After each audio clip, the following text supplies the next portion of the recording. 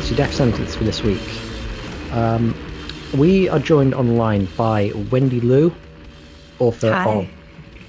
That's her right there. Sorry. Oh, no. Everyone disrupts my flow on that. It's like I think audience members are like all in some secret DM where they're like, hey, if he starts talking, just like talk over him. Doesn't matter. I'm sorry. If you want to do that again, I will just remain silent until there's a pause. No Wait point, until his weakest. Oh. But yeah, she is the author of Abolish Silicon Valley, which is a cool name for a book. And it's out on Repeater Books on April the 13th. 14th, actually. Ah, damn it. I knew, well, one time I choose to do research on anything. I'm very slightly wrong. April 14th. Well, at least you got earlier rather than later. Be like, yeah, let's fuck up their first day sales. Let's be like, it comes out May 1st. And you're like, that's not true at all. Why are you saying that? Well, I mean, people can still chats. pre-order it on April 13th. That's true. Yeah, that totally works. I actually had an editor say that it was already out like a couple of months ago, and it's fine. No one's hurt. It's all good. Yeah, I mean, it's all cool. Everyone in the book world, what we've learned is trying their best. Yeah, they're just small beans who have anxiety, just like us, and they try their hardest. And but I figured before we start off with actually talking about the book and stuff, we probably need to perform a vibe check. These are times with fucked vibes. It's not PC to say that, I know, but vibes are kind of fucked right now. So Langdon, vibes, how are you? How are they? I played Dynasty Warriors until 6 a.m. Oh God. Yeah, you can call me Which whenever, one? at any time. I'm entering the K-hole. To be fair, I did unlock Hades and a Snake Man and Joan of Arc. Which Dynasty Warriors is this? Warriors Orochi 4, which is the compilation, one of the compilation games. There's another compilation called Warriors All Stars where you can play as the host of a video pachinko game. Wow, that's wild. Like, Dynasty Warriors is the one about like feudal China, right? Yeah, Romance of the Three Kingdoms. Yeah. Okay, but pachinko it's actually and an amazing game. Yeah, they're I love the shit out of them. I've been playing them rabidly since the second one came out. I wrote a whole 30,000 word big.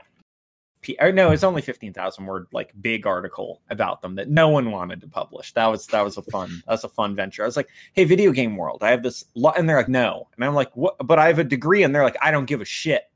All right, more Overwatch content now. I mean, I would totally read that. I actually wrote a blog post about Dynasty Warriors. I think I talked about Dynasty Warriors, and it was some sort of leftist theoretical point I was trying to make, but really I was just playing a lot of Dynasty Warriors, and I wanted to write about it. So I totally get you. Oh, I'm linking that in chat right now. Then. But okay. Langdon's vibes are terrible because he's obviously playing obscure video games till 6 a.m. Wendy, how are the vibes there on the West Coast? It could be better, I'll say, but also I think at this point it's almost like the calm before the storm. I think a thing I'm really worried about is Meltdown May. Oh my God! Right now things are bad. We think things are bad now. What are they going to be like in a month from now? That's what I'm worried about. And I don't just mean online, although that's the thing I'm scared about, but also just in the world. I really feel like right now we're just in this lull where things are still manageable and that the world could be dramatically upended in a month. So I'm scared about that. I mean, on a personal note, my book tour has been canceled. We're hearing a lot of that lately. Yeah, I mean, whatever. It's just a book. People can still read it. I don't need to be anywhere, at an event or anything. It's whatever. On the bright side, I am spending a lot more time at home playing video games. So, okay, bright or non-bright side, I don't know. What are you playing? I am playing a lot of RuneScape, old school RuneScape. You Yeah, mentioned I'm that in the playing. book, don't you? Yeah. That's one you I talk about in the book a lot. do. Yeah, and I was hoping that I wouldn't get sucked back into it, but I did. And I'm playing this new mode called Iron Man, which is like kind of apt or either like perfect for our times or the opposite of what we need. It's this mode where you can't trade with other players. You like can't interact with them. So everything you get in the game is just you working on your own. There is no such thing as society. It's only individual Wow. Iron Men. Yes, it's like Margaret Thatcher's dream. And I'm actually really enjoying this mode because it makes me appreciate all the things that society gives us that we take for granted. Wow. So your next book is probably going to be like completely flipped around. It'll be abolish my previous book. I have now learned that selfishness is a virtue. We'll see. We'll see where Meltdown May takes me. Yeah. I completely forgot about Meltdown May. Holy, yeah, that's. I mean, things are bad right now out there, especially online. But yeah, when people have been inside for a month and a half, and they're going to be going crazy. Yeah. Okay, my vibes here in sunny Manchester are actually really good. Like, I'm scared about how well I'm handling being at home and all day and never leaving and working from home. And it's really like the weather's great here, which you don't get much of Manchester. I haven't touched any video games yet because that's like I'm being really productive. And I know that if I think like, okay, I can actually get good at Sekiro this time. If I actually apply myself, then all my productivity is going to go. But we'll see. Maybe in Meltdown May, I will actually master Sekiro. Well, everyone else. There is something beautifully soothing about parrying the shit out of people instead of doing anything productive in your life, including the dishes or bathing. You're like, I may be slowly turning into a pyramid of sludge, permanently encasing my couch, but that fucking gorilla is like triple dead now. Well, I haven't even got to the gorilla. Like I tried it when it came out. I got to General Ashihana, couldn't get past him. I suck at parrying. All I do is spam light attacks. That game is nothing but parrying, so that's basically like you're like, I'm bad at the primary mechanic, but all of the non-primary mechanics I'm fine at. Yeah, I know. It's like my brain can't go from spamming L1 attacks to spamming R1 attacks. See, this is why I like Dynasty Warriors, because if you know the game really well, there's like an arc of how you play it, of like, I only use normal attacks, and you're like, I'm learning their combos. There's a really deft kind of, but then when you get really good, you're like, I only use square. I don't do special attacks. That's for scrubs. No, I grind. I grind like it's my fucking job. And then I get so fucking strong. See, you'd resonate well with it, Gareth. What you're describing is a Dynasty Warriors player at heart. You don't want to think, use strategy, or be smart. You just want to kill. A lot of people really quick. There's this a Buddhist saying that a novice looks at a mountain and sees a mountain, whereas a pupil of the path of Zen looks at the mountain and sees like a void empty of form, whereas a master of Zen looks at a mountain and sees the mountain. And I think that's what you're describing in Dynasty Warriors. Uh-huh. I'm glad I went to college. It allows you to transcend the formal constraints of video games that are superimposed upon them by creators and developers and see the true heart, which is square button, best button. It is, yeah. So Wendy, you are Abolish Silicon Valley is coming out on repeater books real soon. So, this is a cool book because you actually went there and did that. You were in Silicon Valley. You were in a startup company. You did all the things that are supposed to make people into billionaires. And you came out the other side with a solid leftist critique of Silicon Valley. So how about we get to know you a little bit first? So how did you get into the whole computer business? Sure. Yeah. So I guess I'll preface by saying when you say I was in Silicon Valley, I guess like in Montreal. Yeah, technically, I mean, metaphorically, I was in Silicon Valley. Yeah, I was in the mindset of Silicon Valley. I was in that dream. Yeah, but Silicon Valley is like a synecdoche. Yeah. I mean, physically, I think like my company, we were always trying to move to Silicon Valley, but we weren't quite there yet. So my background is I started programming when I was pretty young. I think I built my first website when I was 12, and from there it kind of just snowballed. I just really got caught up in that whole world. I was a pretty boring kid. I just played a lot of RuneScape and built websites mostly.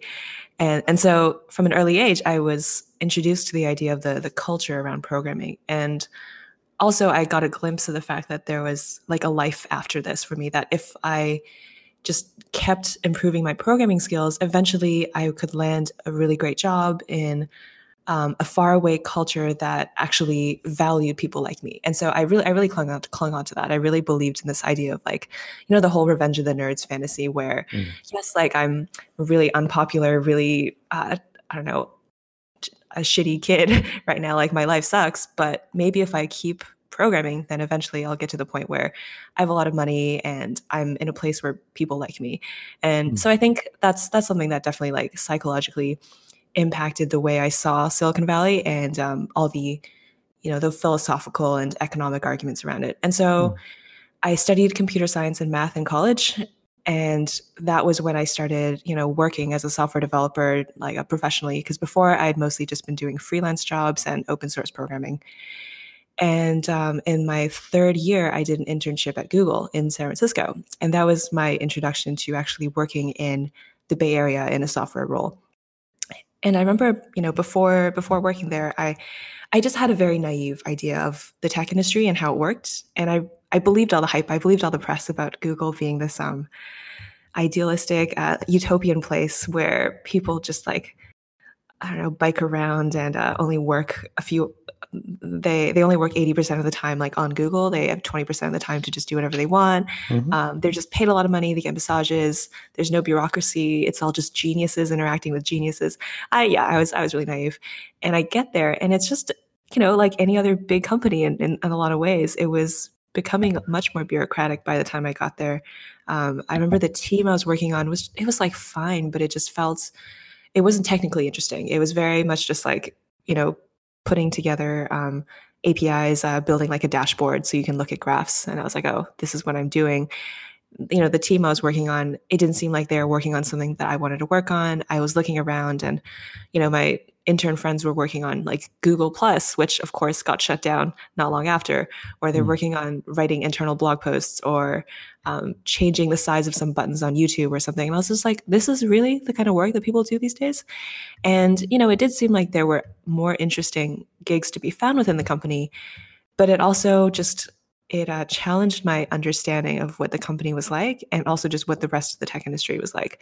Because, I mean, I think I got to the point where I felt like I could just go back to Google and work on this full time and my life will just be, waking up in the morning, going to work, coming home, maybe going out to dinner, like spending my money on entertainment, whatever, while drawing a 6-figure salary. And there was something about that just felt a little bit empty, but in a way that I didn't really know how to articulate and I didn't know how to talk to people about it. And so when I went home, went back to school, I was left with this nagging sense of that something was wrong, but I just didn't know what, because, my whole life I'd really believed this idea of idea of meritocracy and education and hard work, and that like I'd been working so hard all this time, trying to get good grades, trying to do all these extracurriculars and like do part-time jobs. I was working so hard because it would set me up in a great position by the time I left school so that I could get a great job. And then, that was kind of it. That was the end of the story. I never really thought about what came after that. What did it mean to have a good job? What was the purpose of my life beyond just making a 6-figure salary and living in a nice apartment in Soma? I just didn't really understand. And the closer I got to having to actually make the decision about what I was going to do after college, the more nervous I got about it. And the more I was kind of like panicking, like, okay, I don't want to regret anything. So I'll just like go to Google because, no one regrets working at Google. And so I remember they sent me the return offer and I just signed it, even though I thought I did not want to work there. I was like, I'll just sign it. What's the worst that could happen? But then over the course of that year, I realized I did not want to go back there for just a bunch of reasons. But mostly that it just felt kind of soul crushing in this really strange way that I felt like no one around me would be able to understand, because the image of Google is that it's the goal, it's what everyone should be aspiring to do. At least that was the only vision of the world as I understood it at the time. And so I ended up looking for alternatives, and I found some other people in my university who were willing to start a startup. And so we started a startup, and we had very little guidance except from blog posts we'd read from venture capitalists, books, people giving lectures, and there was like a bit of a startup community in Montreal, but it wasn't very big. And we just fumbled our way into talking to investors, talking to an accelerator program, talking to customers. And over the course of the next 3 years, we built a company that actually made some money, and had some pretty cool technology.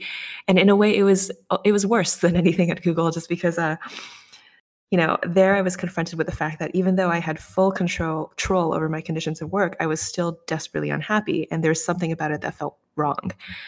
And then over the course of maybe like the last year of my startup was when I realized that I needed to find something else. There was something I was missing, something that I wanted to do in life that could not be achieved by working as a software engineer or starting a startup. And that's when I started just reading books and paying attention to the news, paying attention to the world around me. And as a result, I discovered the left, which, is a very vague way of putting it, but I discovered critiques of just the world as is. And I realized that Silicon Valley was part of it, and that everything I thought was, everything that I admired about Silicon Valley was in fact part of a larger system that had these massive problems. And the more I started to pay attention to the news, this was 2016, Trump was just about to get elected. There was a huge debt crisis going on in Europe. Everyone, it felt like everyone everywhere was just struggling, and there's ecological crisis everywhere. And I was just like, what am I doing? Why am I building this just bullshit startup that just gets data on customers and then sells that to brands? Why am I doing this? I don't care about this at all. I thought I was doing this for myself. I'm really just doing this for this ecosystem I don't believe in. And that was a big wake-up call for me. And it really forced me to reconsider everything I'd been doing, everything I believed up to that point. So yeah, that's my story in a nutshell. Okay. So was there any big road to Damascus moment where you were like, oh wow, this is my work in a startup, my work at Google, this is wrong, I've got to go somewhere else? Or was it kind of do you kind of a drip fed little leftist critiques here and there, and just slowly your eyes opened? It was definitely more incremental. And I think part of it is the fact that I didn't actually know anyone personally who was a leftist who I could talk to about this sort of thing. So when I started reading leftist critiques, it was very ad hoc. It was people I followed on Twitter would say something and I'd be like, oh, that's interesting, I've never thought of that before. But it was piecemeal. I kind of built it up just by looking for things and coming across things. Something I do remember as being pivotal is reading critiques of venture capitalists. And these are some of these people, they're people who I had a problem with even before kind of being politically radicalized, because some of these guys are just idiots, right? They're just very obviously wrong about so many things that even as a really naive, Silicon Valley person, I could still say, wow, these guys are dumb. But then reading leftist critiques of these guys with this kind of analysis that made it clear that what was wrong with these venture capitalists wasn't unique. It wasn't just about them personally. It was about the system. That really opened my mind. And there was this one blog post I remember, it was called something like Paul Graham Deserves to Be Eaten. Just, playing on the whole eat the rich thing. But this guy, Paul Graham, venture capitalist, angel investor, he calls himself a lot of things, but he's kind of, in a way, one of the godfathers of Silicon Valley. And I actually interviewed with his startup accelerator back when we were doing our startup, and I idolized him. I read his essays when I was a kid, and that really opened me to the idea of Silicon Valley and made me really want to be part of this world. And so over the next few years, as I slowly became disillusioned with this guy and what he was saying, I realized that, I had to find a new way of looking at it, but I didn't know what that was. And so reading this essay by the author is someone named Hollywood. She's like a sociologist, just like really great writer. That made me realize like, oh, there's a way of critiquing these wealthy men that's not just about the fact that they're like Silicon Valley people, that they're just wealthy men who have a lot of power and therefore a lot of they're very sheltered and they just don't really understand what's going on in the world. And that made me think, okay, well, maybe I should understand what the sociology thing is all about. So that was a big part of what spurred me to do a master's degree in sociology at the London School of Economics, because I thought like, well, there's got to be something in this theory. I definitely hated the idea of the humanities and social sciences when I was younger, just because I thought like only STEM is worth doing. And then I thought, okay, never mind. Maybe I was wrong. Maybe there's something interesting in this theory. Was it hard going from like STEM to humanities? Because I've never gone the other way. I've just, humanities guy all my life. I guess it was hard in the sense that I had to rethink a lot of what I believed. A lot of these things were key to my identity, right? And part of understanding sociology is reckoning with your own ideology and the fact that the things you believe are not something unique to you necessarily, and also not necessarily right. All these ideas that I had absorbed about meritocracy, especially, I had to unlearn a lot of that really quickly because I was reading, these sociologists describing exactly what I felt in a very critical lens, and made me think, oh, okay, maybe I'm wrong. And that was hard. It wasn't hard, it's not hard to understand the concepts. It's hard to actually let yourself believe that and consider that to be true, because then it means you start to think like, oh, what else was I wrong about? Was I a bad person in the past? And I think it's psychologically difficult, especially for someone like me who had just been so steeped in this ideology and who had made it such a key part of how I relate to the world, right? Like I really believe that I was a better person because I was able to make a lot of money in the tech industry. And having that being taken away from me, I was kind of like, okay, well, what am I? Who do I want to be? What do I believe in? What value do I bring to the world? And I think that was difficult, having to confront those questions. I definitely have a lot of resonance with that personally. Like it doesn't really come up here all that much because of what our focuses are here. But for a long stretch early in my life, I was like very much on that track. Like I still keep up with reading about mathematics and things like that, and doing just like puzzling out weird lemmas that people have posted and things like that. And I was very big into science and tech, like tried my hand at programming stuff for a while, never committed enough to actually get all that far. So it's at that point, the similarities end, but very much the like reading Wired all the time, reading like the big tech blogs of the early to mid 2000s. My uncle was involved in tech. I sort of envisioned myself going into like math or engineering or something. And it was just like sheer happenstance that I happened to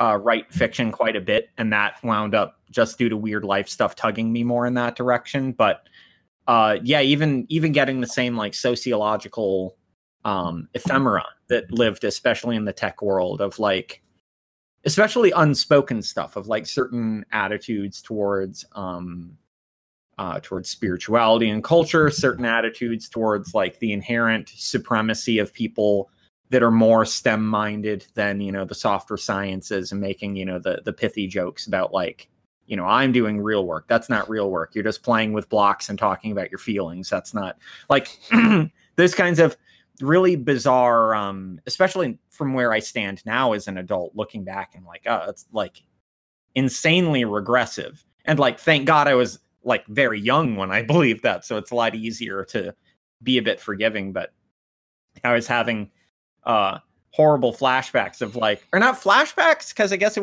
would have been like a potential future that I didn't walk. But I even have a lot of personal friends who like I'm friends with someone right now who currently works for Google and has a lot of the same complaints that you do. I don't want to name them because obviously they're still employed there, and I don't want to. It's James Damore. It is. But then bringing up like you have this image of like what you're going to do, and especially if you're someone who's been in that kind of field and you've struggled for a while and you're trying to get your feet wet and trying to really establish yourself, and all of a sudden it feels like this like major lifeline from like the biggest, or at least outwardly facing the biggest company in the entire tech world. Like there are some bigger behind the scenes figures in terms of their role in like military industrial complexes and building infrastructure there that don't get really talked about much outside of like really deep like tech magazines, that it's like, oh, this is the company that built the NSA black site, and they're going to be infinitely more economically stable because they make the weapons that will brutalize the planet. And, you know, that's always in demand from fascist fucks. But them having similar complaints about just the how nightmarishly parodic it is sometimes. Of like you read on Twitter like these like gross parodies of techie dweeb types. Like obviously not everyone in the tech world is like that. Like your entire story that you just told is evidence of that. But and you're like, oh, so that's not going to be all of, and then they'd talk about going to work and they're like, all I do is meet people exactly like a bad joke about tech people, like back to back. Like every meeting is staffed with people that feel like they're from a sitcom. And it's like, no joke could make it funny because of how painfully accurate it is. They're like, before I came in, I watched a really interesting interview with Richard Dawkins. Have you heard of him? And they're like, oh my fucking God, it's 2020. Why would you think I don't recognize him? Yeah, I used to be the one like marketing guy in a whole in a startup, and yeah, everything about Tech Bros. Yeah, it really like your book really like brought that back, and just how they all watch the show Silicon Valley and they laugh about it, but they didn't realize that they they watch the show and then they come to the office and do those exact same things over and over again. And it's like the Colbert Report thing. Yeah. Speaking of HBO Silicon Valley, so I actually mentioned that in my book where we started watching it when it came out, and like, you know, we were just at the beginning of our startup at the time, and we kind of watched it as like a team bonding exercise. And I don't know if it's that we were just dumb and didn't understand the critiques, or the critiques just like weren't sharp enough, but we were like, oh, this is funny. Oh, this is like, they're kind of, you know, making fun of startup people like us, but mostly it's just funny. And it's, we saw it as more of like a how-to manual than as a critique of our lifestyles. And I wonder if like there are people in Silicon Valley who still feel that way about the show, even though it's gotten a lot more scathing recently, but still you can watch it and be like, oh, this is hilarious. This is aspirational. I want to be like this guy. Sure, people are laughing at him, but you know, he's like a billionaire. So why would you not want to be like him? And I think, yeah, it's hard to make like critical cultural content about something that's so oblivious, just like, you know, your average tech bro. Yeah, these guys I knew, yeah, they were exactly that. They didn't, they had no self-awareness on it at all. So we're coming up towards about halfway. So I think we'll just inject a little levity in here by playing some grindcore. Oh, I was hoping you were going to say the Benny Hill theme song. Again, British people don't care about Benny Hill. No one's seen it. It seems to be only Americans who know Benny Hill. I've never seen it. I only know it from Americans talking about it. I watched the Great British Bake Off, which of course is an accurate depiction of pastoral British life. Yes. Britain is, of course, wall-to-wall pasture. Nothing but sheep and pasture. And I look at it and I think when the cameras are not rolling, they're prepping for recording by listening exclusively to the Benny Hill theme song and watching them chase each other around. I guarantee no one on that show has ever seen Benny Hill. Anyway. I bet. Are you telling me Paul Hollywood has not internalized the Benny Hill oeuvre? No more Benny Hill. Right. Okay. So we're going to play a band from my old Actually, I know these guys. Wake from Calgary. I used to live there for a while. That's where I worked at this tech company. They're a grindcore band, but they're closer to Pig Destroyer than these like micro songs and stuff. I kind of hate micro songs now. It's a gimmick. But they've had kind of a string of just like really kind of, again, like Pig Destroyer, just a string of really, really solid, really heavy albums. I got into them in 2016. So Sowing the Seeds of a Worthless Tomorrow was a great album. Misery Rights was great, and they got a new one called Devouring Ruin. And it's there's a lot. I think a lot more experimentation on this one. There's some short songs. There's some really long songs. There's a 10-minute song. So I haven't really sat down and really given it a good listen yet, but I like these guys. Oh, I have. This was one of the groups that. So I write a monthly metal column called Mining Metal, not the original name. I think I brought this up before. We wanted to call it Thunder Underground because that's both an Ozzy Osbourne song. It loosely riffs on the Underground Resistance, which fucking slaps. Good album. And then an esoteric metal podcast already used that name, and even though they're not they're not currently going, we wanted that SEO, which is the SEO. That's a beautiful intersection of tech and art criticism worlds that I absolutely love. The SEO. Gotta. Wendy, do you know about SEO? It's going to be big. Yeah, I've heard of it. Maybe. Okay. I love how it reaches in and destroys. They're like, oh, that's a really good title that really builds off of a lot of the themes and is very evocative. We're not going to use it though. How about this bad one? And I'm like, what? What? Like the editor-in-chief came up with the name, and me and the other writer were like, fine. Like you took my baby, so I guess I'm fine with this like turd shoved into a burlap sack with like a human face scrawled on it with lipstick. I guess I can pretend it's my son. But I really hope they don't listen to this. Wow. I mean, I like the process of writing it. It's just we all agreed the whole title thing was frustrating.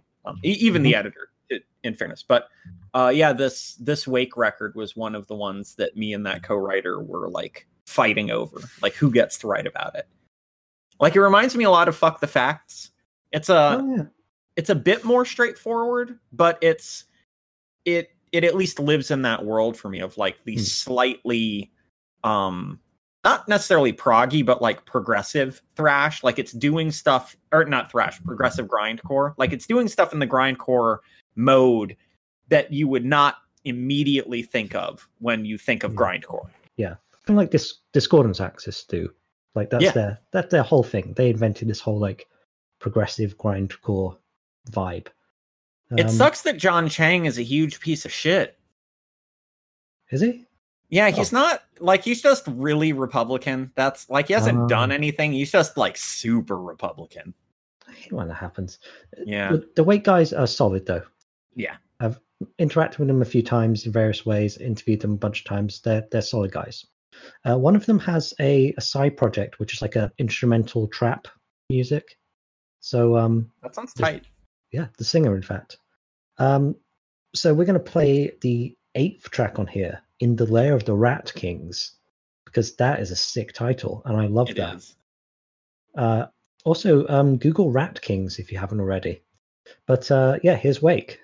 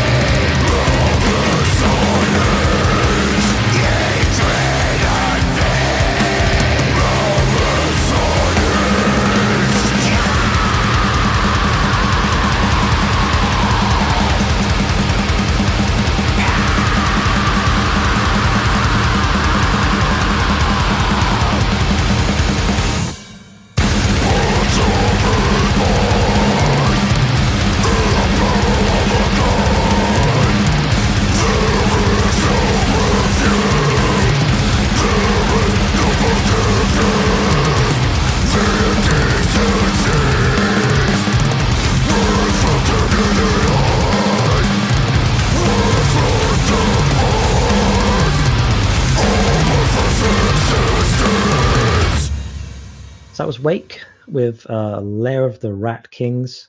Just cool title. Just love that.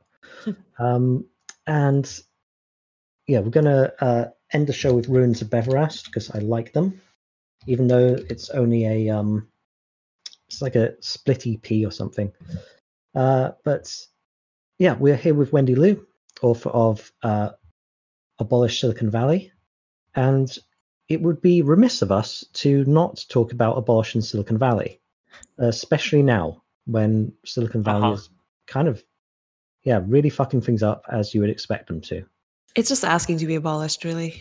Yeah, like Christopher Walken's character in Live and Let Die just had it right. Just detonate nuclear bombs under the San Andreas Fault and let it just all fall into the sea. Don't do that. Parody satire. But yeah, so at the end of the book, you don't this isn't like a memoir, you know. A good chunk of it, yes, is devoted to the story you told in the first half of the show, in a lot more detail, and it's a good story, and there's references to Neil Stephenson in there, so we're definitely feeling that. And but a good chunk at the end, once you've had your conversion, is devoted to like what should we do with Silicon Valley, and well, what should we do with the tech industry? I should stop saying Silicon Valley as a standard for tech industry. Presuming that we have to have a tech industry, how do we have one that doesn't suck as just horribly badly as the one we have? So yeah, but talk us through a little bit your ideas on how to like rein it back in and get it actually working for people.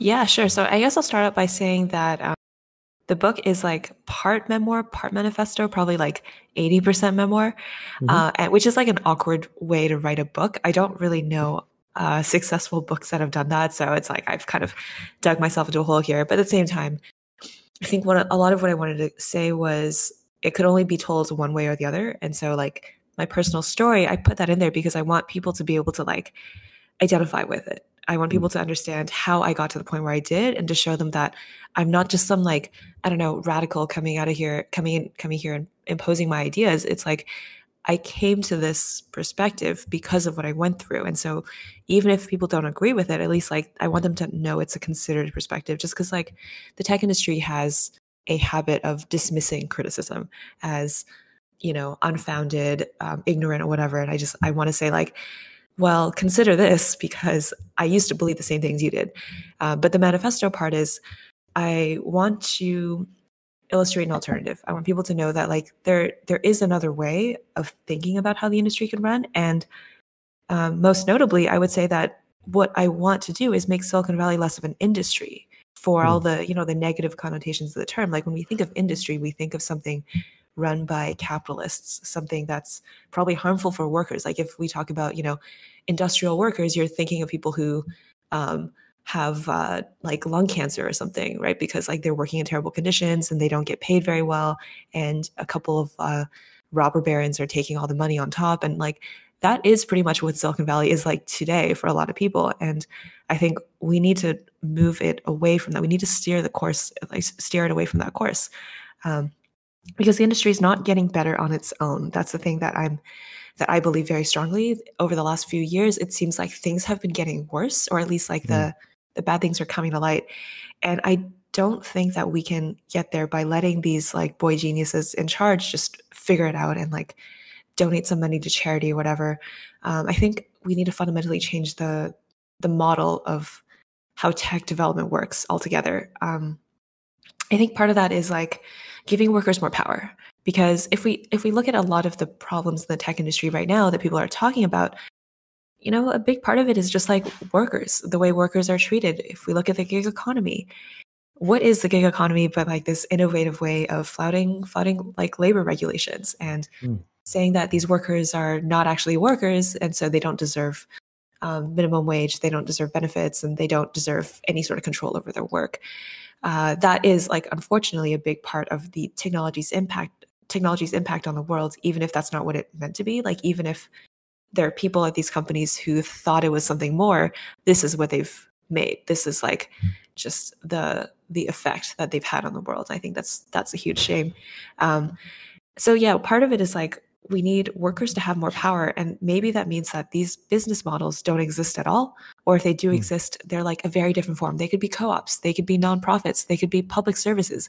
There are so many ways of doing this. I think it's really important to remember that the model that we're in now is just this, like, it's very conservative, it's very archaic, and there's so much in the realm of possibility that we could explore if we wanted to. And it's really frustrating that it hasn't been explored yet. Like, there's just so much room for innovation. And I wish people were like thinking about this and had the ability to do something with the different ways we could fund technology. So I think, in general, we need co-ops, nonprofits, public services, open source.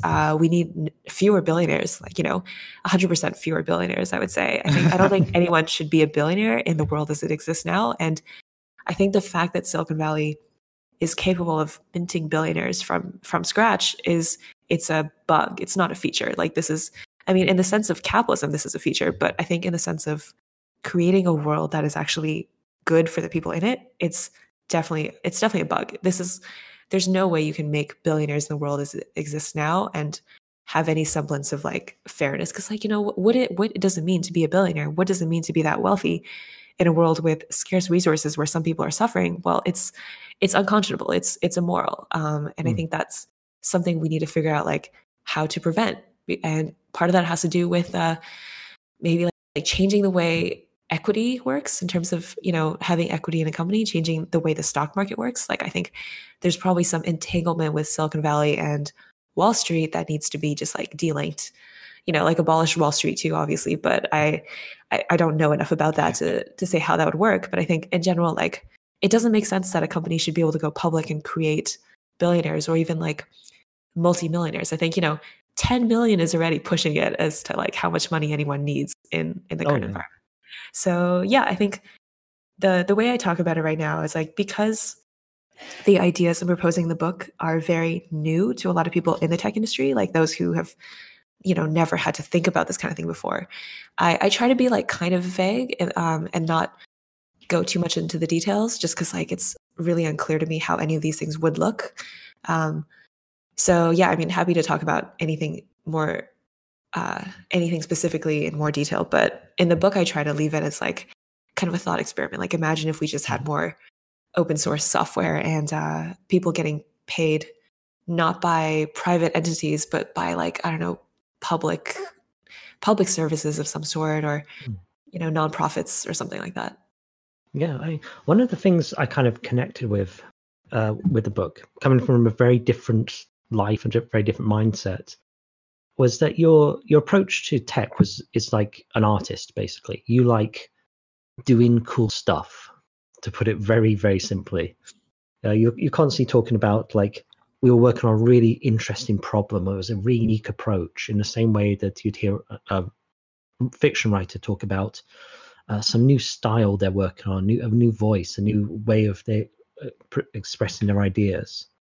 And yeah, you kind of basically you could rewrite this as a book about a writer or an artist of some kind, because all the same problems are absolutely true in the publishing industry, except no one's actually making any money.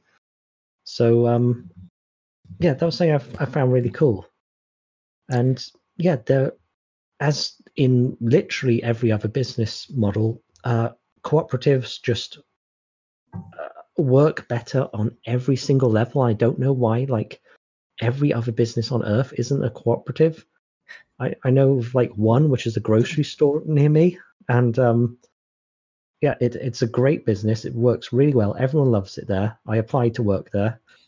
And, well, it ties into something that I'm going to be saying a great deal of parody here in a moment. So prepare your parody hats, because there's going to be a lot of parody. That's our code word for when we talk about killing.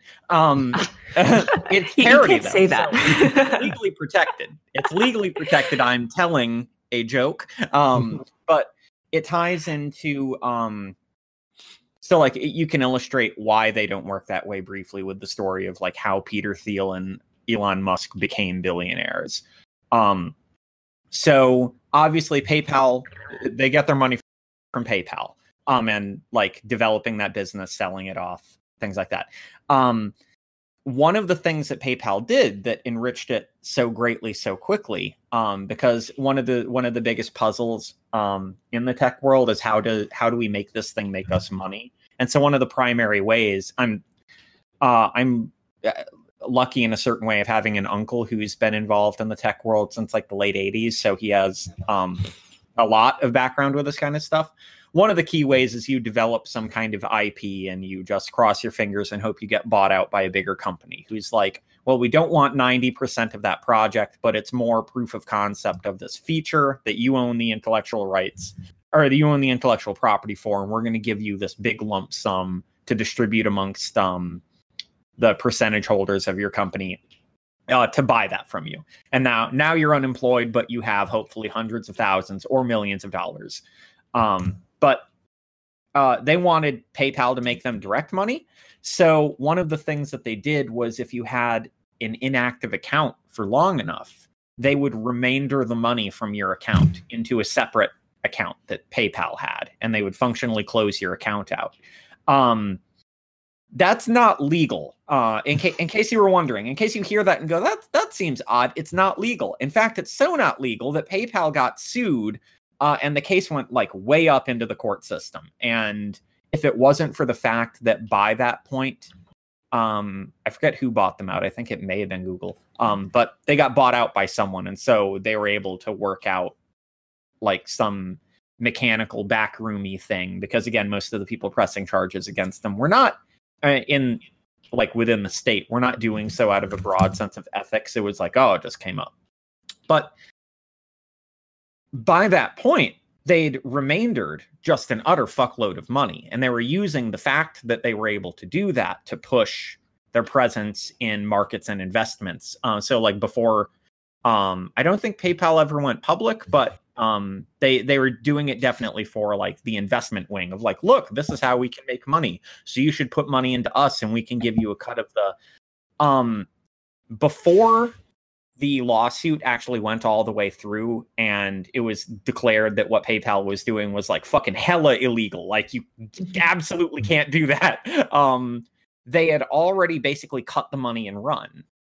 So like Elon Musk and Peter Thiel wrote themselves big ass checks. They sold all of their percentage points of PayPal and became fucking loaded. And then they went on to their other projects. And then there was this big like snow job to try to obscure the fact that that's where a big chunk of their money came from. Obviously with Elon Musk, you also have the diamond mine shit in South Africa because he inherited a fuckload of incredibly evil blood money that he poured into PayPal. And a lot of those people, especially higher up, they don't even have tech know-how, like not necessarily to defend that kind of venomous action if you do, but they build themselves off of the back of like political maneuvering or like I put the money in so I get the money out and you get thrown on the street. But they do all of this. And then, you know, obviously Elon Musk made Tesla and he made all these other things where he's constantly functionally stealing the IPs of all of the people who work for him all the time because he writes his contracts in a nice way that's bog standard for the industry, that it's like, oh, you made a really good thing. Well, you're still only going to get your salary and I'm going to make billions off of your work. They do that because they're predators. That's it. Like that's to answer your question why there aren't more co-ops. And I know that you know this because we've talked about it a lot. Oh yeah. They're predators. That's their job the thing that makes it difficult sometimes with manifestos against them is many of the ones who want to become predators don't always consciously know that that's what they're doing. The ones who have become them, they know. They're not under some delusion that like they go in and do the work and all this kind of stuff. There's this vague awareness of like, I want to reap.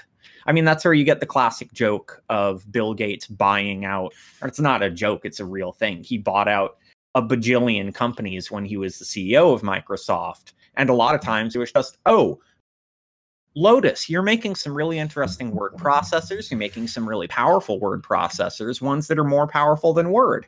Here's a big check. We're deleting all of your work. And literally just like we're killing projects by just like handing a check and destroying everything. Because it's like, oh, it'd be too hard to integrate it into the stuff we have for Windows. And it's a real threat if someone else developed it. So we're going to pay money to destroy you. Yeah, and it kind of ties into something Wendy is talking about in the book, which is that this isn't like a good business model that actually works for producing really interesting and great things that actually help people. This is just a money printer. Money printer goes brr. And yeah, and you can see that by just like looking at the companies themselves. Facebook is a social network. It's not doing anything. It doesn't help anyone. It's just you can talk to your grandma on there. Uber is a taxi service. PayPal is like a bank. All of these things are just like something we already have, but slightly more efficient. And the things we already have could probably just be them if they were a bit smarter. But yeah, I mean, Wendy, that's correct. Yeah, that you have essentially argued in this that this isn't a efficient way of doing things. Yeah, I mean, it's definitely not an efficient way of doing things. I do want to add a point where you're correct in, like, I agree with you in that there isn't that much innovation going on in terms of like what these products and platforms do. I do think that it is important to remember there is a lot of like technological innovation that goes into making them scale and like goes into making them work the way they do. It's just that like I think there are some really smart people working at these companies working on interesting things. It's more that the product of what they're working on is just, it's so mundane, right? Like you have people doing stuff with self-driving cars. I mean, that's like all this computer vision stuff, that's hard. Like it's really, really cool. And this ties into what you were saying before about like the intellectual challenge in terms of, a fiction writer, or just like anyone who's creating anything wants to do something intellectually satisfying. I think there are a lot of people in the industry who are drawn more by the idea of doing something fun and creative and, intellectually challenging than they are by the money itself. It's just that the system as it exists now does not channel that energy into anything super productive, right? Like the main driver that's getting people to work on at these companies is, some billionaire wants to become a little richer, or someone wants to become a billionaire, as opposed to actually creating products that are useful to society as a whole. And so that's why we have all of these people working on self-driving car technology for all these different companies, a lot of which are just like, they have no business doing self-driving cars. Like, why is Uber doing self-driving cars? It's just completely this like, money grab, as opposed to they have everyone's interest at heart. And yeah, and I think that's like kind of the shame, the fact that there are these people who are basically artists or scientists, like you can think of them that way, who they want to work on something that is intellectually satisfying, that's also good for the world. It's just the confluence isn't there. It's very hard to get paid for something that is both useful for the world and like, actually good for humanity, and that's going to pay you a lot of money. And that's just like how the economic system works. And going back to what was being said earlier about like co-ops and equity ownership, I mean, there's something really interesting there in that a lot of the discourse in the tech industry, it likes to pretend that tech companies are co-ops, right? And that, obviously there's they're glossing over the fact that companies are not owned equally, but at the same time, employees, some of them anyway, do get some share in the company. Like if you're the first employee, if you're the 10th employee of like a 1,000 employee business, you're probably going to own at least like 0.1%, which is not a lot. But then what this does is it gives the founders and the investors license to say that our employees are benefiting. How dare you want to like tax share ownership? Our 10th employee is someone who didn't even go to college, and like this is a path for social mobility. And I think that's really disingenuous and really frustrating, because like people believe that, right? They're like, oh, well, Silicon Valley is so generous, they give shares to employees. No, they give shares to employees because that's the way they expect to be able to recruit them and like get more work out of them. Because you can work your first employee like 100 hours a week if you just give them like 1% of the business. And that's kind of the unfortunate truth. Like I think there's a lot of rhetoric around employees being able to own parts of these companies. And it's like the amount they own is minuscule. Like the amount given to the 10th employee of a business, especially if they're like a woman or like a person of color, it's going to be so much less than what any of these like the founders or investors are going to get. And I think that's something we have to remember. Silicon Valley is really good at PR and rhetoric and marketing and making their like really shitty situations sound like this pile of gold. And it's like, no, I read something about this early employee at WeWork who was in, I think, some kind of like non-technical role, and she wasn't given any stock, even though she was very early on. And men who were hired around the same time as her to do similar roles were given stock.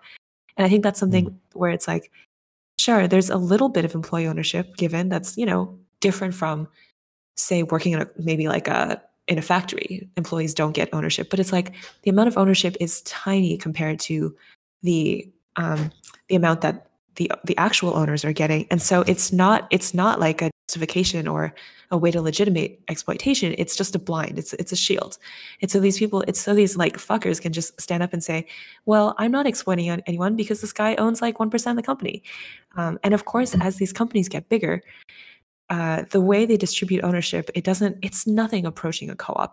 There's no amount of equity. There's no amount of like egalitarian distribution going on here. It's very, at best linear, at worst like exponential. You have this pyramid where, the founders of Google, they're all like multi-billionaires, right? And they probably have like multiple homes and yachts, and I don't even know what else they're doing with their money, but they have way too much of it. Where you have all these contractors now, you have like thousands and thousands of people who are working at Google who don't even have any Google stock.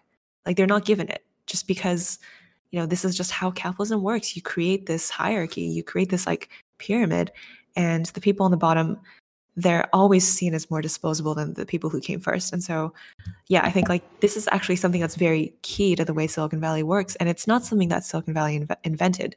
It's, in a way, it's just like a holdover of capitalism, of like this very rapacious, very discriminatory kind of capitalism where you just have like a few white men on top who are billionaires, and then everyone else is just like kind of struggling to get by. And there's like a little bit of a middle class in Silicon Valley, which obscures the picture a bit. But I think it's important to remember that the people who are, making $500K a year at Google, that's like a tiny proportion of the people who are actually in Silicon Valley. And even like within Google, the number of people who are full-timers is less than half, or like who are like full-time employees who have benefits. It's less than half at companies like Google. We can track a lot of this stuff to when the tech world decided to very strongly court like the venture capital world sometime it was around the 60s and 70s that obviously like capital and technology have always been intertwined. You don't get a V2 rocket without capital. Like that's not gonna like come out of nowhere. But especially like the Silicon Valley mindset as we know it, largely coming out of especially the 70s. And like we have this recurrent leftist sentiment that like the people who have the money to give you venture capital are those vampiric capital fucks, and that money always has strings. It is always a monkey paw. There is 0% of the time that it's not a deal with the devil. But the thing is, obviously, the devil can be very tempting and can make a very good sounding deal. And it added this poisonous component to, because even having a bunch of other friends who work in, I have a friend who's like a big syndicalist and he works in tech for a university. I have a bunch of friends who do programming, hearing the same kinds of things of like loving the creative end, like feeling as some of them like abandoned nominal creative jobs because they're like, I scratch my creative itch working on like programming projects and engineering projects. Like it feels exactly the same as writing a novel or making an album. But then, yeah, you see this like that image of like the tentacled monster of capital that just like wraps itself up and like penetrates into spaces and then permanently like perverts them. Infuriating. I don't have a point. It just makes me mad. Yeah, me too. I mean, it sounds like though that's like the way to, that's like the poison pill for the current way of doing things in Silicon Valley, is that the people actually doing things and making things and actually doing the coding are people like you, Wendy, not Langdon, who who are real creatives and love like solving these problems and creating new approaches and actually building these things. It's just right now they've been building things in order to mostly to sell advertising, which, as someone who's worked in advertising doesn't actually do much. It, especially digital advertising, it basically does nothing. Here's my rant. Digital advertising just finds people who are going to buy a product already and puts a product in front of them, and they were already going to buy it, and then it says, yay, we successfully persuaded that person to buy something. But it doesn't actually create new customers for anything. It, like, statistically, like, people have done studies and they found the effect of advertising is negligible. You may as well not do it. Like, everyone, like, will just go into a Burger King, say, yeah, I'll have fries and a Coke. The person behind the counter will say, we have Pepsi, and they'll say, whatever. And, yeah, that's advertising. Anyway, was it good? Yeah. So, do you reckon that if there was more of an infrastructure for people who are creative, who are doers and innovators, to really work on amazing things outside of the Silicon Valley sphere, then that's something that could kind of, brain drain Silicon Valley, or is the, like, lure of money and a stable job, like, so much that you're not going to be able to bring a lot of people out of there into better but less lucrative projects? I think that's a great question, and it's a very contentious. Seeing like a variant of this debate playing out in Silicon Valley already, because there are companies that will pay you less money for whatever reason, like they can't afford as much. And there are always VCs who will say, well, like, those companies don't get as talented people, and it's like, well, it depends on what you mean by talent. And there's a degree to which the like dominant culture under capitalism conditions everyone to be like in pursuit of money in some way or the other, and it just it makes it very easy to be motivated by money, very difficult to discard that entirely. Sure, that's true. But at the same time, like, I think there are people who either because of their background or because of their experience in the industry have come to realize that money isn't the whole story. And even in a society where money actually does matter so much, like a society that is as materialistic and as unequal as ours is now, there are still people who are saying that, well, maybe I don't need to have like 10 houses and a private jet. Maybe I can just like live a normal life and like with the people I love and have like a 40-hour work week and just build something that I think is cool. There are companies that are eschewing the venture capital model and still instead doing something that's more like more bootstrapped and more just like growing slowly and like having a normal work-life balance. And I think that debate is actually shifting in the right direction. And there are people who would not work at a company like Uber no matter how much you pay them, because they just don't agree with the ethics. People who wouldn't work at Palantir or now wouldn't work at Facebook. So yeah, I think it's like the debate has been happening for a while. I think as the tech industry has been revealed to just to be more rapacious than a lot of people knew, it's easier to convince people that money isn't the whole story. At the same time, there is something to be said about the idea that because a lot of smart people have been taught to care a lot about money, that it's going to be hard in the near future to convince them to work. Rich people are shit and should die. That's parody. We should kill them personally. Parody. Again, parody. This is a joke. I will kill them. That's definitely parody. Yeah, we should kill them in video games. That's the way a lot of people cover up their parody satires. They talk about like, I'm going to kill that guy in Call of Duty.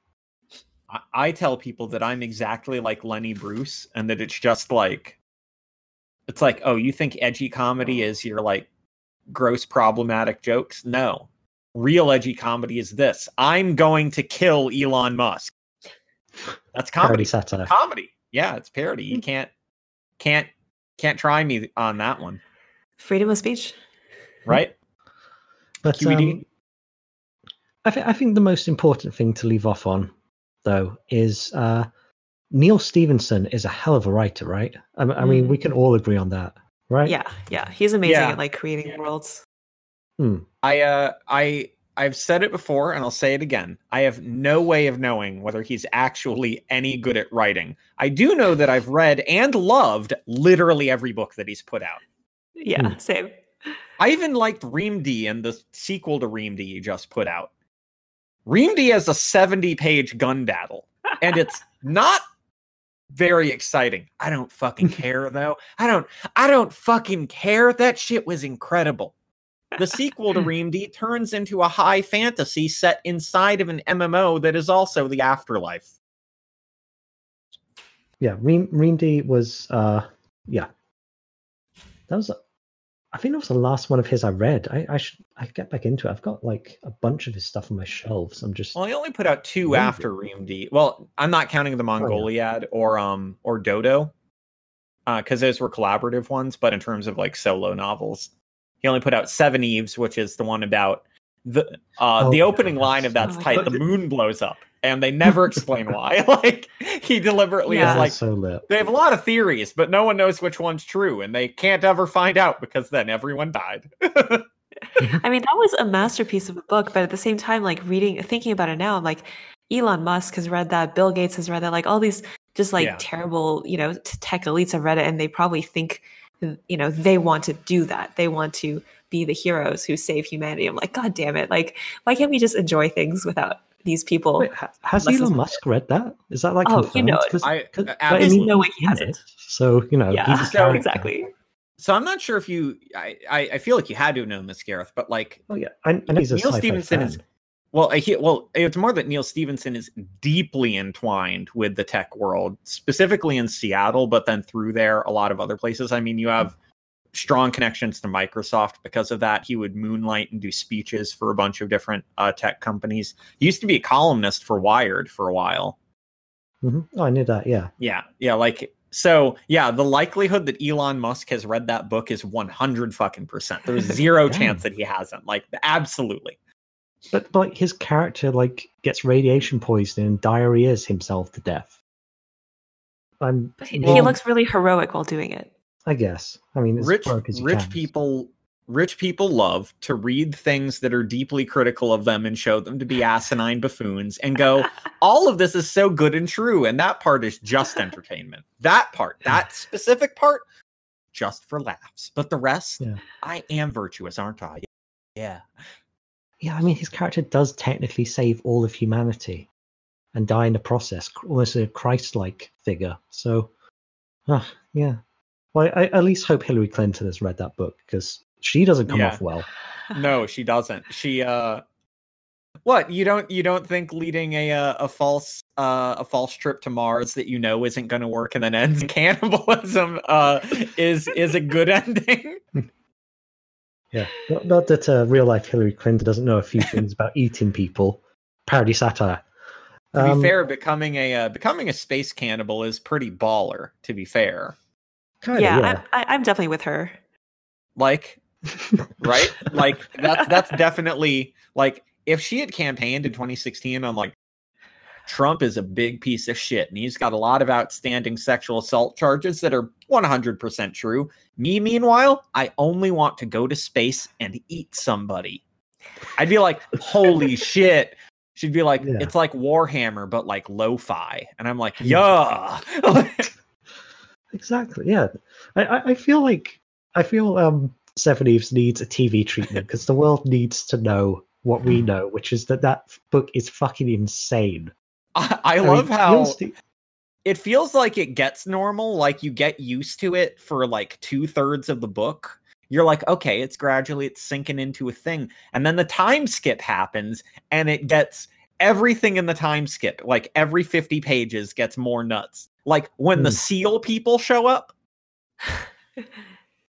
And they're just like, oh yeah, by the way, the dude from the Navy from earlier in the book, he turned into a SEAL man. And you're like, would that even work? You became SEALs in 1,000 years? That's incredibly rapid evolution. You're like, yeah, we're SEAL people now. Yeah, and you just catch yourself reading it going, oh wait, is Hillary Clinton about to eat Malala Yousafzai now? Oh yeah, she is. That's real. And fucking Neil deGrasse Tyson is there too. People really undervalue. They're like, oh, Neil Stephenson, he's all dry and he goes off on these nerdy asides, and you either love the nerdy asides or you hate them. And I'm like, that's true, but also all of his books are insane. And you've forgotten that. You've forgotten how all of them are insane. He hides behind detailed descriptions of orbital mechanics, and then there's space cannibals. I also really love how the Baroque cycle, which is widely considered either his very best or his very worst, depending on how shitty you are in your brain zone. It's his best. It's his best one. Has an immortal alchemist. Like, just casually. He's plot relevant, though, because he keeps bringing the main character back to life. He'll just show up and he's like, I gave you some elixir and now you'll never die. Anyway, peace. In some way, like, the immortal alchemist was the most believable part of the book. Like, everything else just felt even more weird and ridiculous. I love the amount that I learned about Isaac Newton becoming, basically inventing numismatics as we know it. Like, most of, I was talking to my partner about this, like, most of banking as we know it before him was all either independent banks or very loosely tied to the innovations that the Knights Templar put forward with Crusades, and the fact that you could deposit your wealth in a Knights Templar bank and your family who is back home in Europe could still buy things, even though the head of the household was off fighting. And then all of a sudden, Isaac Newton, like, and that was most of his life too. Like, that's the other part where I was like, is this real? And I started looking it up and it's like, holy shit, literally all of this is real, except the part where he's talking to an alchemist. Although he definitely met with alchemists, because Isaac Newton did love alchemy. Yeah, and he predicted the end of the world for like 2050 something. He really went into it. It wasn't just him being weird. He was like really got into the Bible and predicted like 2050. I mean, I'm looking outside and that one seems that's not a bad guess, I'm gonna be honest. Yeah, he's pretty solid. But we look at climate change estimates and it's like, oh, my man was onto something. Very terrifyingly, you have a point there, Isaac. But enough about Neil Stephenson though. Wendy, where can people find this book? Great question. I think you can. So it's on Amazon, but you can also pre-order it through like various other booksellers, including independent bookstores. If you go to abolishsiliconvalley.com, there's like a link to places you can get it, and you can also probably like pirate an ebook. I don't really care either way. Yeah. Rebellious. Wow. No one's actually. That's the kind of shit. If you people are listening and you hear that shit, buy the book of the person who said that, because that means that they're baller and like they deserve the money now instead of being a prick. Yeah, I mean, I'm personally just like I hate intellectual property as a thing. This has like been my thing since I was a kid, since I started doing like open source stuff. And I'm having a hard time reconciling that with the fact that now as an author, I own intellectual property and need it to be preserved. And it's like, I mean, I don't know. I'm just like, if people buy my book, that's really kind of them. If they want to pirate it or just like get it from the library, sure, that's fine. I'm happy with that.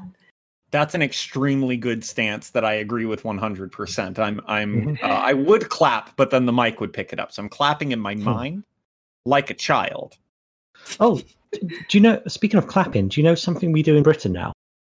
Every night, 8 o'clock. Yeah. Every night, 8 o'clock, we applaud. We applaud the workers of the National Health Service. It's like a 2 minutes hate, but for love of the National Health Service. I've heard landlords have started accepting that as payment. That would be nice, yeah. Just clap in and just be in a NHS. My horrible landlord won't. My toilet got condemned the other day. So wait, your toilet got condemned? Like, did it come into your like house? A story. Like, awful toilet. Yeah, a plumber basically ruled my entire bathroom to be unlivable. And said the bathroom should be just removed from the house. Well, it's a wonderful time for that. I'm sorry to hear that. Yeah, it's just never going to happen until this whole thing's in like a year. This whole thing's over. Well, if your bathroom is directly above the bathroom below you, then you could just make like a chute. No, it's directly above my kitchen. So you're gonna a doo-doo shoot would work there. So it would work. It's just I mean, it's not mechanically going to stop working just because you don't like where it goes. That's the Silicon Valley way of fixing things.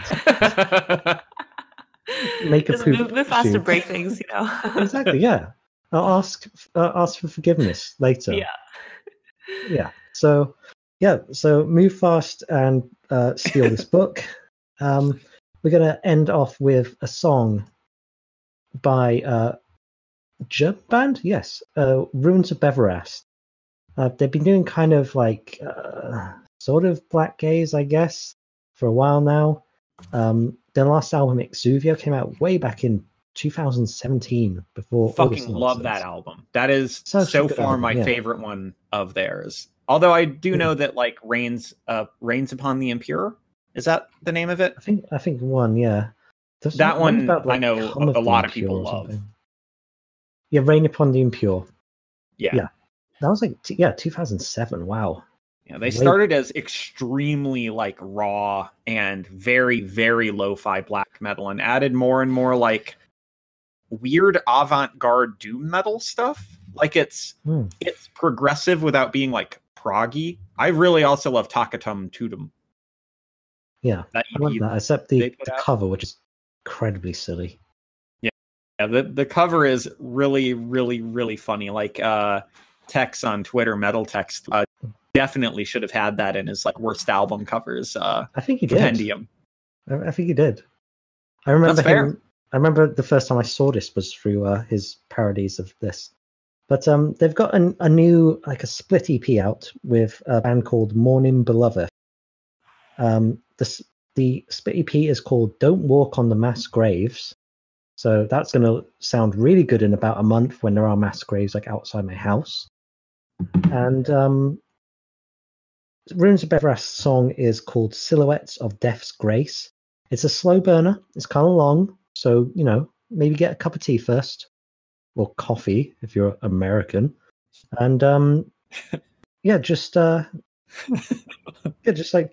chill with this song for like the next 10 minutes. It's quite it starts off quite relaxing.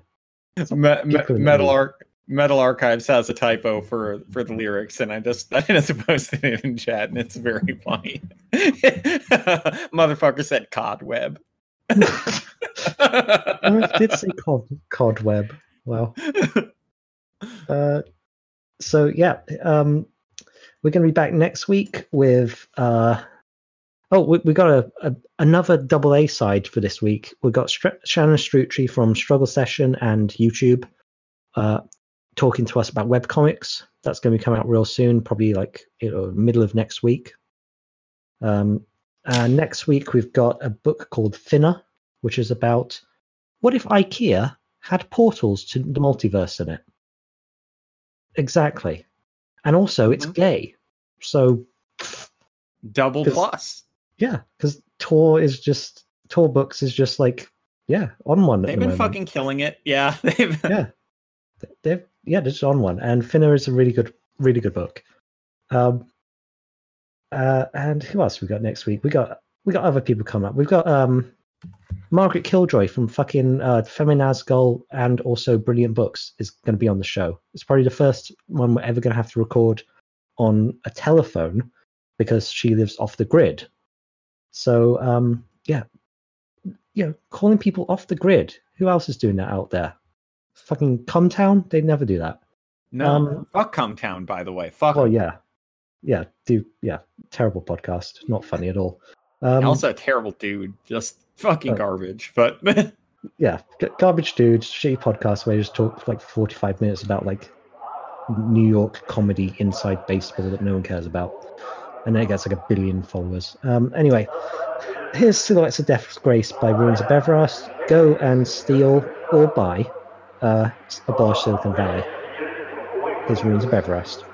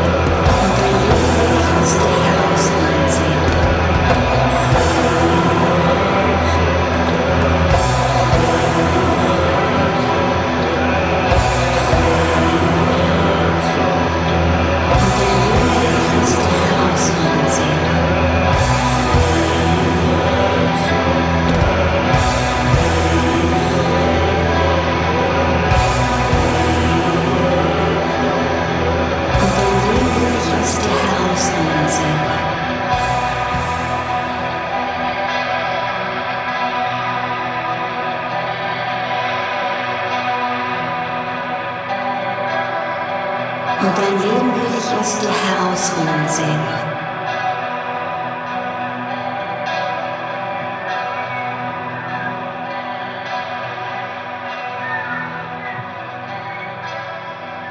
Und dein Leben würde ich aus dir herausrinnen sehen.